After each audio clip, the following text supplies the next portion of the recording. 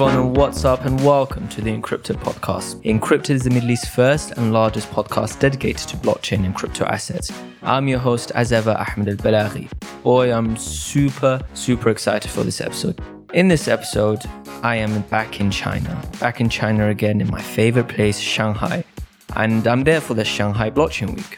And in this episode, I'm joined by a crypto OG, David Johnston, a very dear friend for the past 3 years in this space. And in this awesome episode, we discuss how blockchain solved an interesting legal court case between two Chinese tech giants, TikTok and Baidu, why Switzerland is a global blockchain hub, and why homeschooling rocks.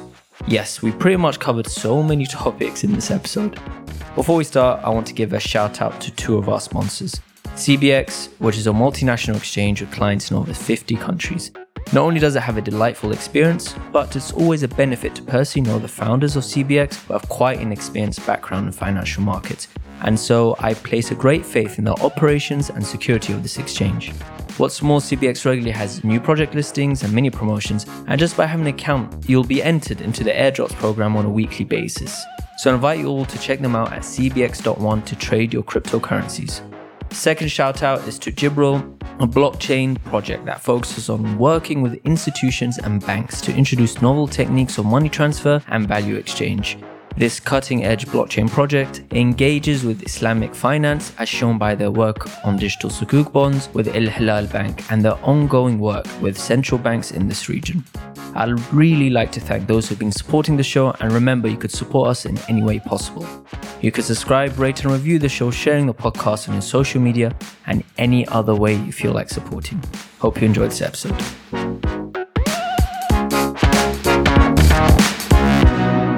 Hello everyone and welcome to Encrypted. My name is Ahmed Al-Balaghi.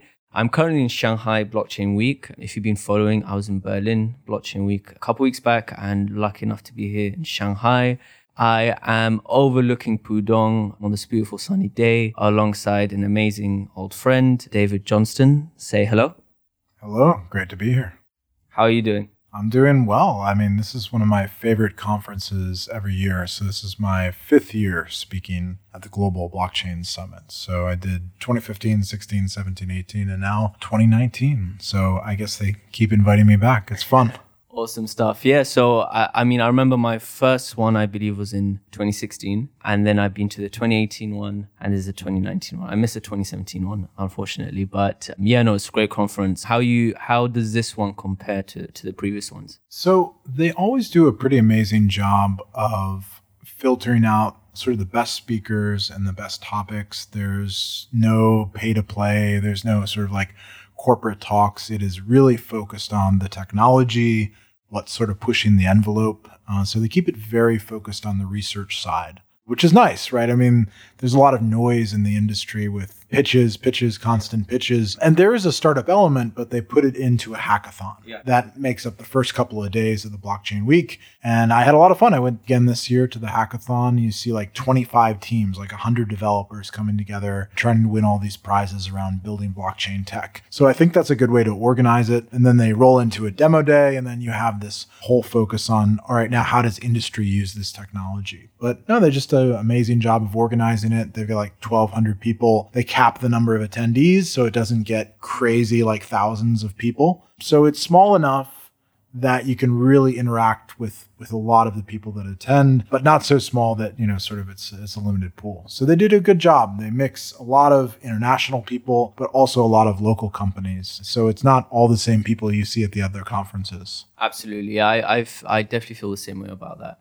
So the first time we actually properly met and talked, I guess, was a couple of years ago in that amazing restaurant. And we talked about one of the things that you mentioned, or I think you basically paraphrased many years ago in this industry, which is anything that can be decentralized will be decentralized.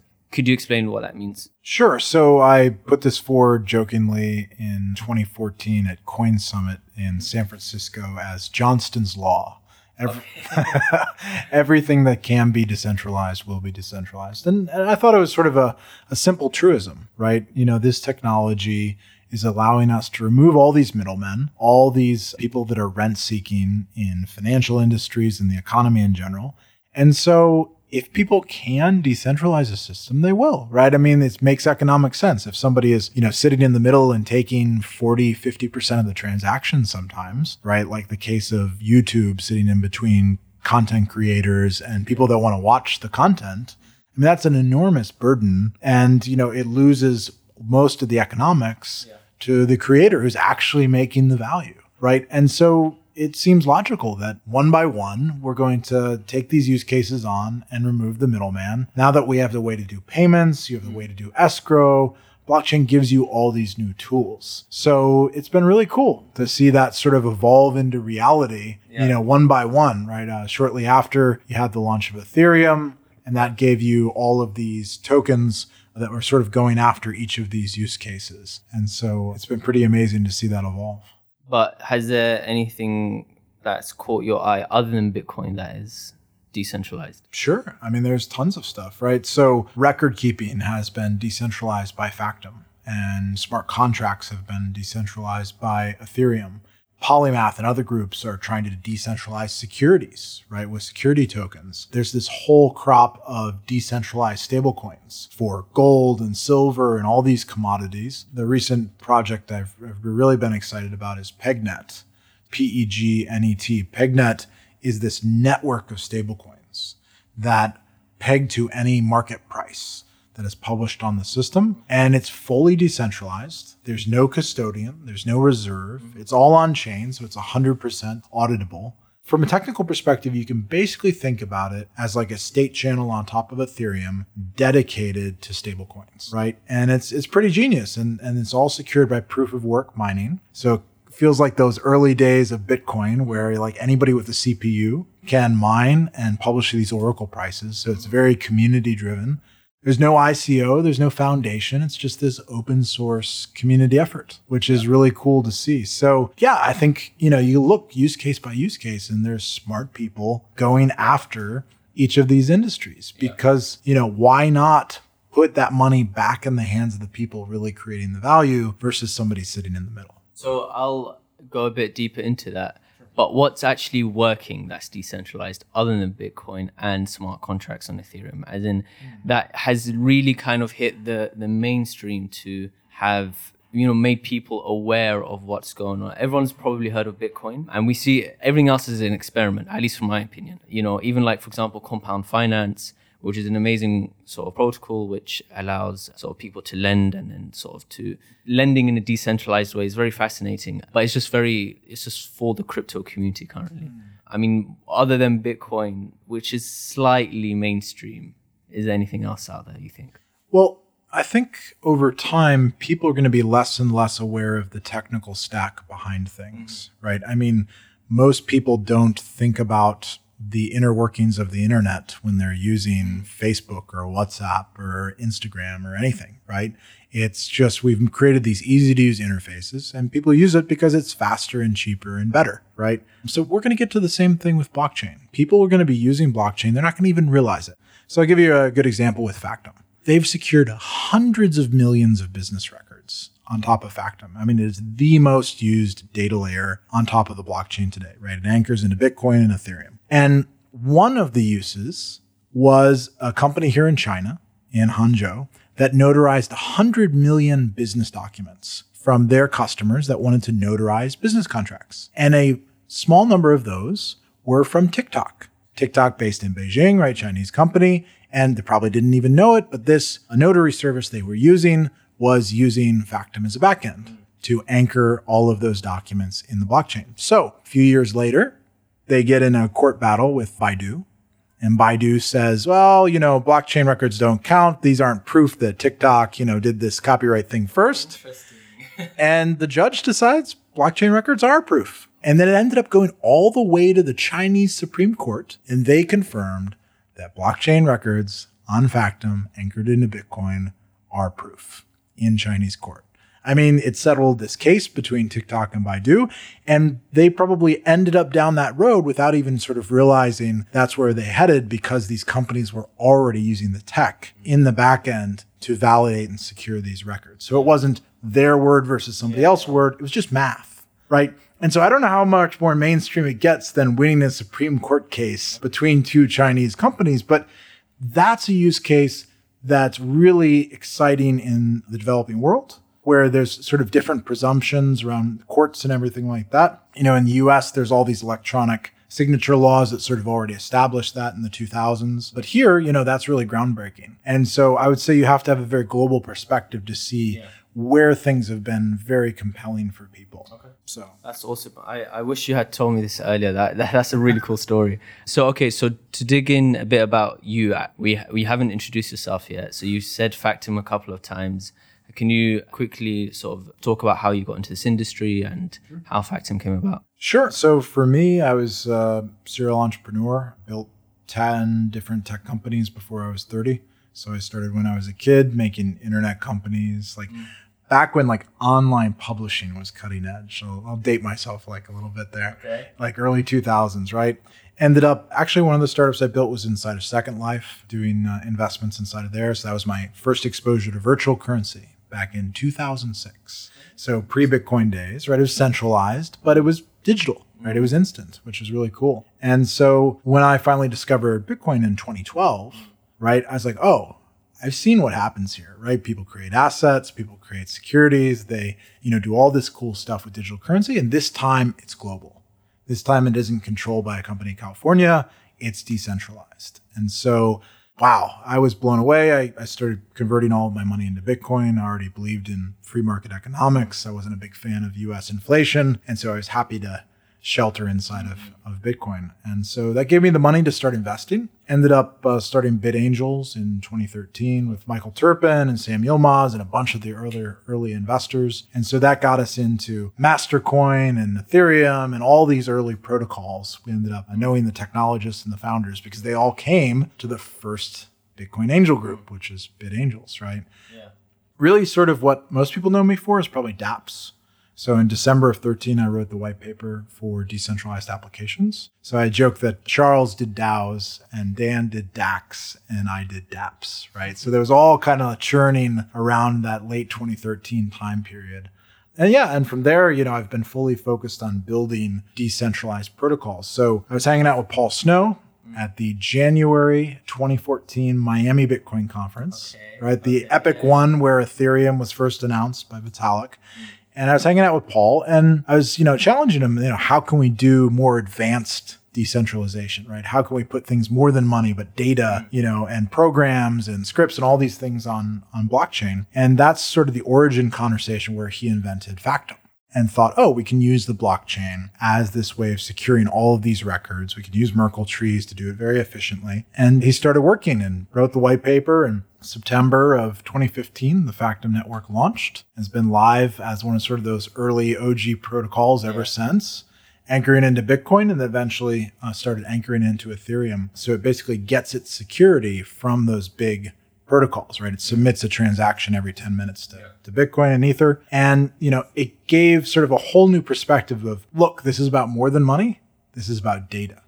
We need to secure all the world's records on blockchain. That's how we create real honesty. Real trust is just have mathematical proofs that are anchoring to blockchain. So it's been a cool journey to see all that evolve. And now people are building all kinds of stuff on top of Factom, even beyond record keeping. The PegNet is a good recent example. It's like, oh, well, records of stablecoins are a type of record. Let's use all this infrastructure, just create a dApp on top and use this new use case because there's a lot of traction right now for all sorts of stablecoins. Why not use sort of all the immutable data powers of Factom to apply to those use cases?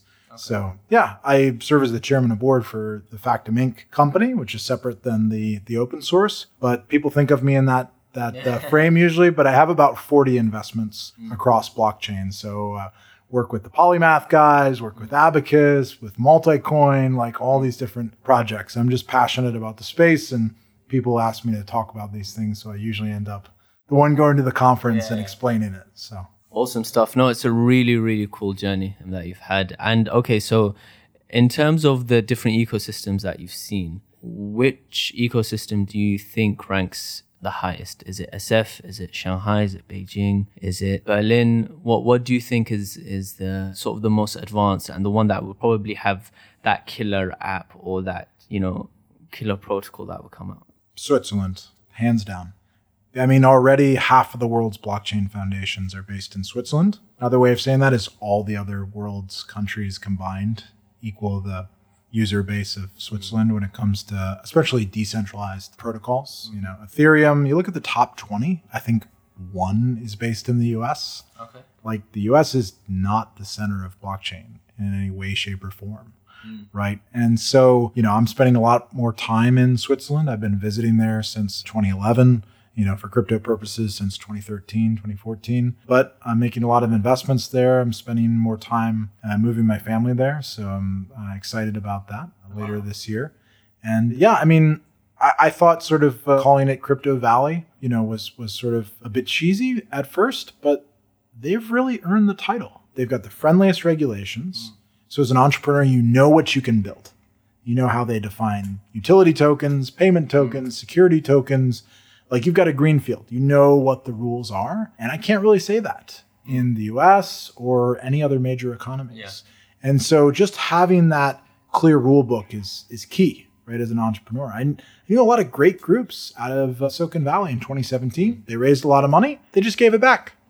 We can't figure out how to do this. We don't know what the rules are. The lawyers won't tell us. Like, we give up. And that's a shame, right? Because they were planning to disrupt YouTube and all these groups that, you know, are rent seeking on top of all these platforms. But you have to be willing to do what Vitalik did. You have to be willing to go to where it makes sense, right? Vitalik's journey, right, started in North America, right? He's out of Toronto and he recruited all these great developers. He took them to Switzerland. They set up the foundation there. Then they came to Asia and really built communities here, right, for mass adoption and for capital. And that's a great combination. That's what I want to see more of. Okay. So I want to encourage more startups to get into Crypto Valley. Okay. And you could make a lot of arguments for other great hubs, but let me list a few.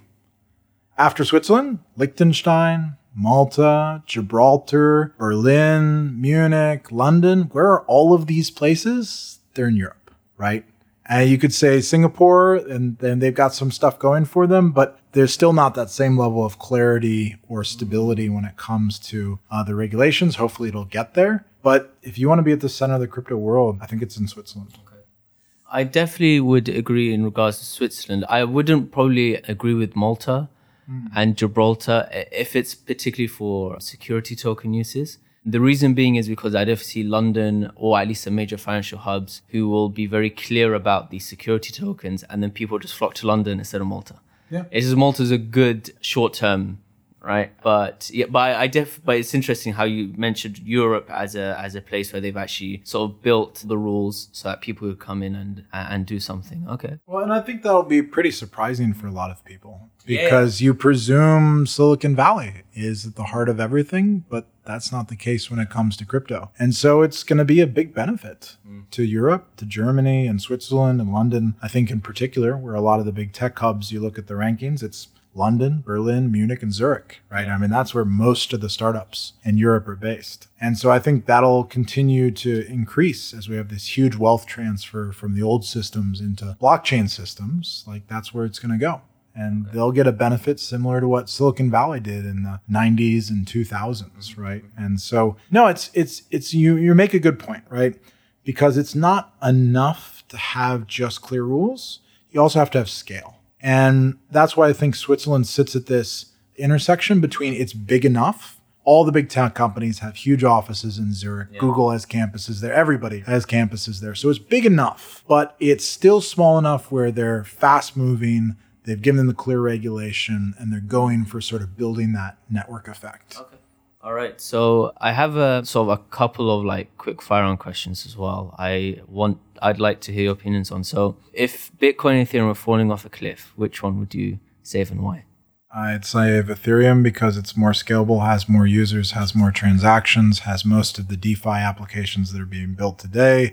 If you look at the stablecoin volumes, they're all moving to Ethereum. So yeah, if we need one to survive, I'm going to spend my time on Ethereum. I probably came to that conclusion, 2017. In October 2017? November of 2017. Oh, okay. Yeah. So. All right, just 1 month difference. Well, why November 2017? I don't know. What was that flipping or turning point that made you aware of that?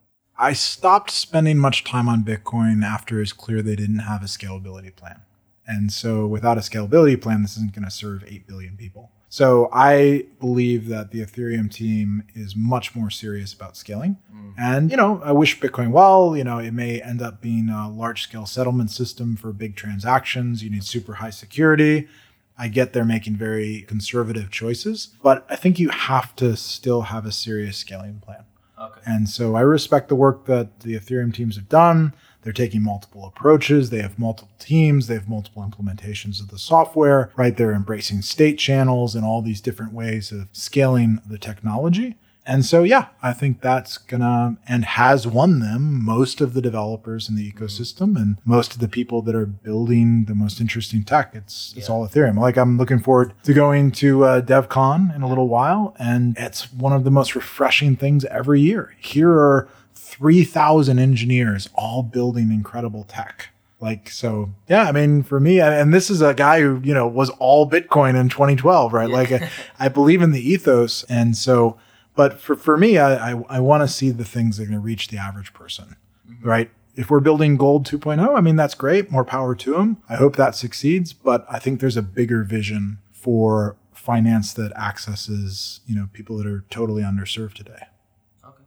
What is the one thing that has made you the person you are today?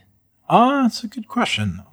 Growing up, influences from my grandfather on sort of like economics and metals and, he's a gold bug, certainly influenced my thinking in that respect. My mother was very entrepreneurial and is very entrepreneurial, built a number of small businesses. And so that was very inspiring. My uncle, who built a small business, my father, who had a passion for history and sort of delving into technology, a lot of early exposure to computers and networks and internet and all that. So no, I really owe it to those people in my life that invested, sort of giving me those different skills and perspectives. So that's probably shaped me the most, especially since I was homeschooled for the first 6 years of my education. So I pretty much had free reign to learn about anything I was interested in. I got 6 years of public school on the back end. It was pretty boring.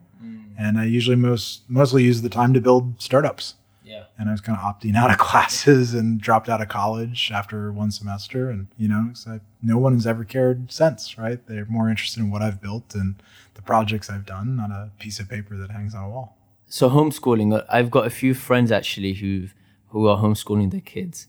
I still don't get it. As in, is it the parents teaching the kids? Is there a tutor coming in? How are you homeschooled?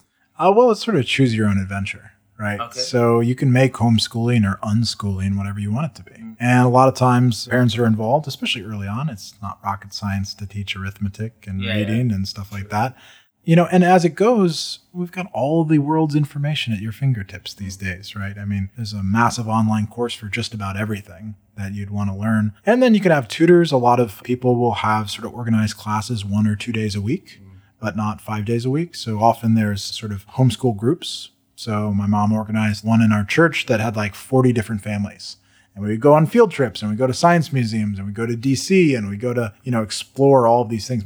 And I was used to that on basically a monthly basis. My entire time in public school, we went on one field trip, right? That's the juxtaposition. That's the comparison, right?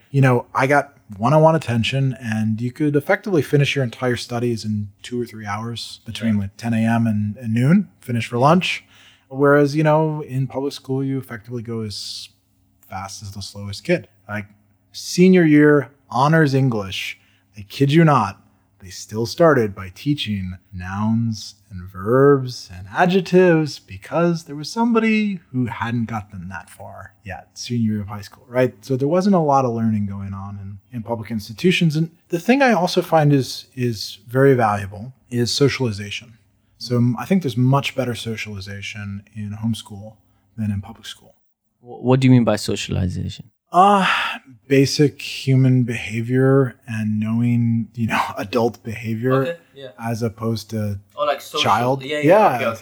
And so I think you get much better social learning in an environment where I'll call it vertical socialization.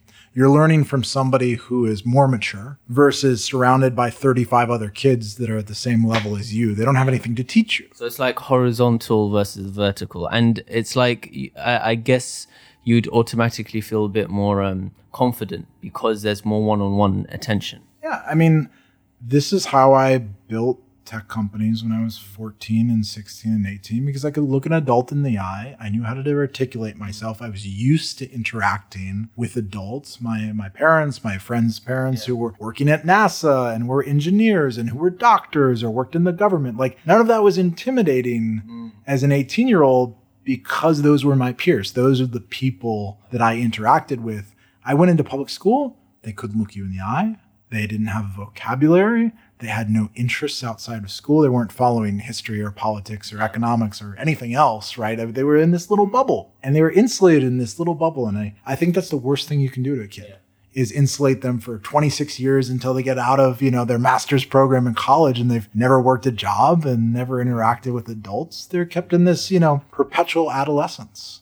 And so I find that if kids have more time with adults, they interact better in an adult world. Like, all I learned in public school is how to deal with delinquents. Like, okay, I mean, that's useful in prison and school, but outside of that, I've never used those skills in the adult world, right? Okay.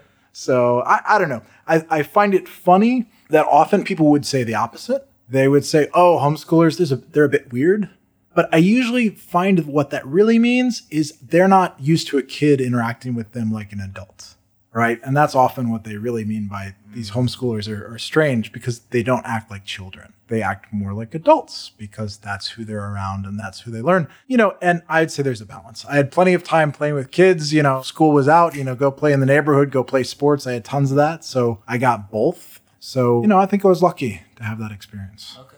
I literally did not expect to have this conversation today on this podcast. All right. So, and if I could put one more plug in for homeschooling, is it's really taken, especially the U.S. by storm.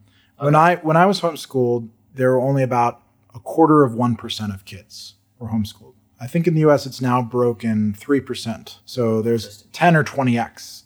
And it's probably a reflection of the resources that are available, the degradation of the public system, people pulling them out. It tends to be better educated, better socioeconomic group, have the ability, right, to spend the time and energy to educate their kids. But if you're in that position, I think it's worthwhile. Where do you see a Bitcoin end of the year? No idea. I don't make a lot of price predictions because I don't think it's possible to know in the short term. What I can tell you in the long term is I think more people will be using digital money. Whether it's Bitcoin or Bitcoin Cash or Dash or 5 other things, that's the safest answer. It is the safest answer, but I think it's the true answer. I mean, I can pick a random number. It will be 14,000. I don't know. But when I was confident in converting my money into Bitcoin because I believed in the fundamentals of the technology. I had to unfortunately use a bank a few months ago and send a wire, and it took me 4 attempts. 4 days and $8,000 in fees. No. Yes. $8,000? $8,000 in fees because I had to do Forex between 2 different currencies. They charged me $8,000 in fees. And it only took me, for the pleasure of this $8,000 payment, 4 attempts and 4 days of my time to get this done. And normally I would just send crypto, but in this case, it had to be a wire for, accounting purposes or whatever. And I was refreshing to see still in 2019 how broken the financial system is, and to be in a world in which I don't have to deal with that on a regular basis. That was sort of a rare occasion, but we're still adding a lot of value to the world by bringing crypto. Yeah. So I think it's an inevitability because it's just a better system. All right. And let me ask another question. So you touched upon the traditional finance, right? And how broken it is today. So a lot of things have improved and moved on. So if you look at the technology you have at our fingertips, look at the internet, we could send messages very easily, but we can't send money very easily. Why is that still broken? And decentralized finance is slowly coming about. How quick do you think decentralized finance will actually take storm? Well, I mean, the technology is finally there to really provide decentralized finance in a way that is sort of seamless, and the user interfaces are very simple, right? That's what we needed to get to. It was the same with the internet, right? I mean, I remember when you had to type the IP address into the browser, right? If you had a browser, right? And that wasn't something most people were going to figure out, right? It needed to get DNS and, sort of better browsers and type in google.com.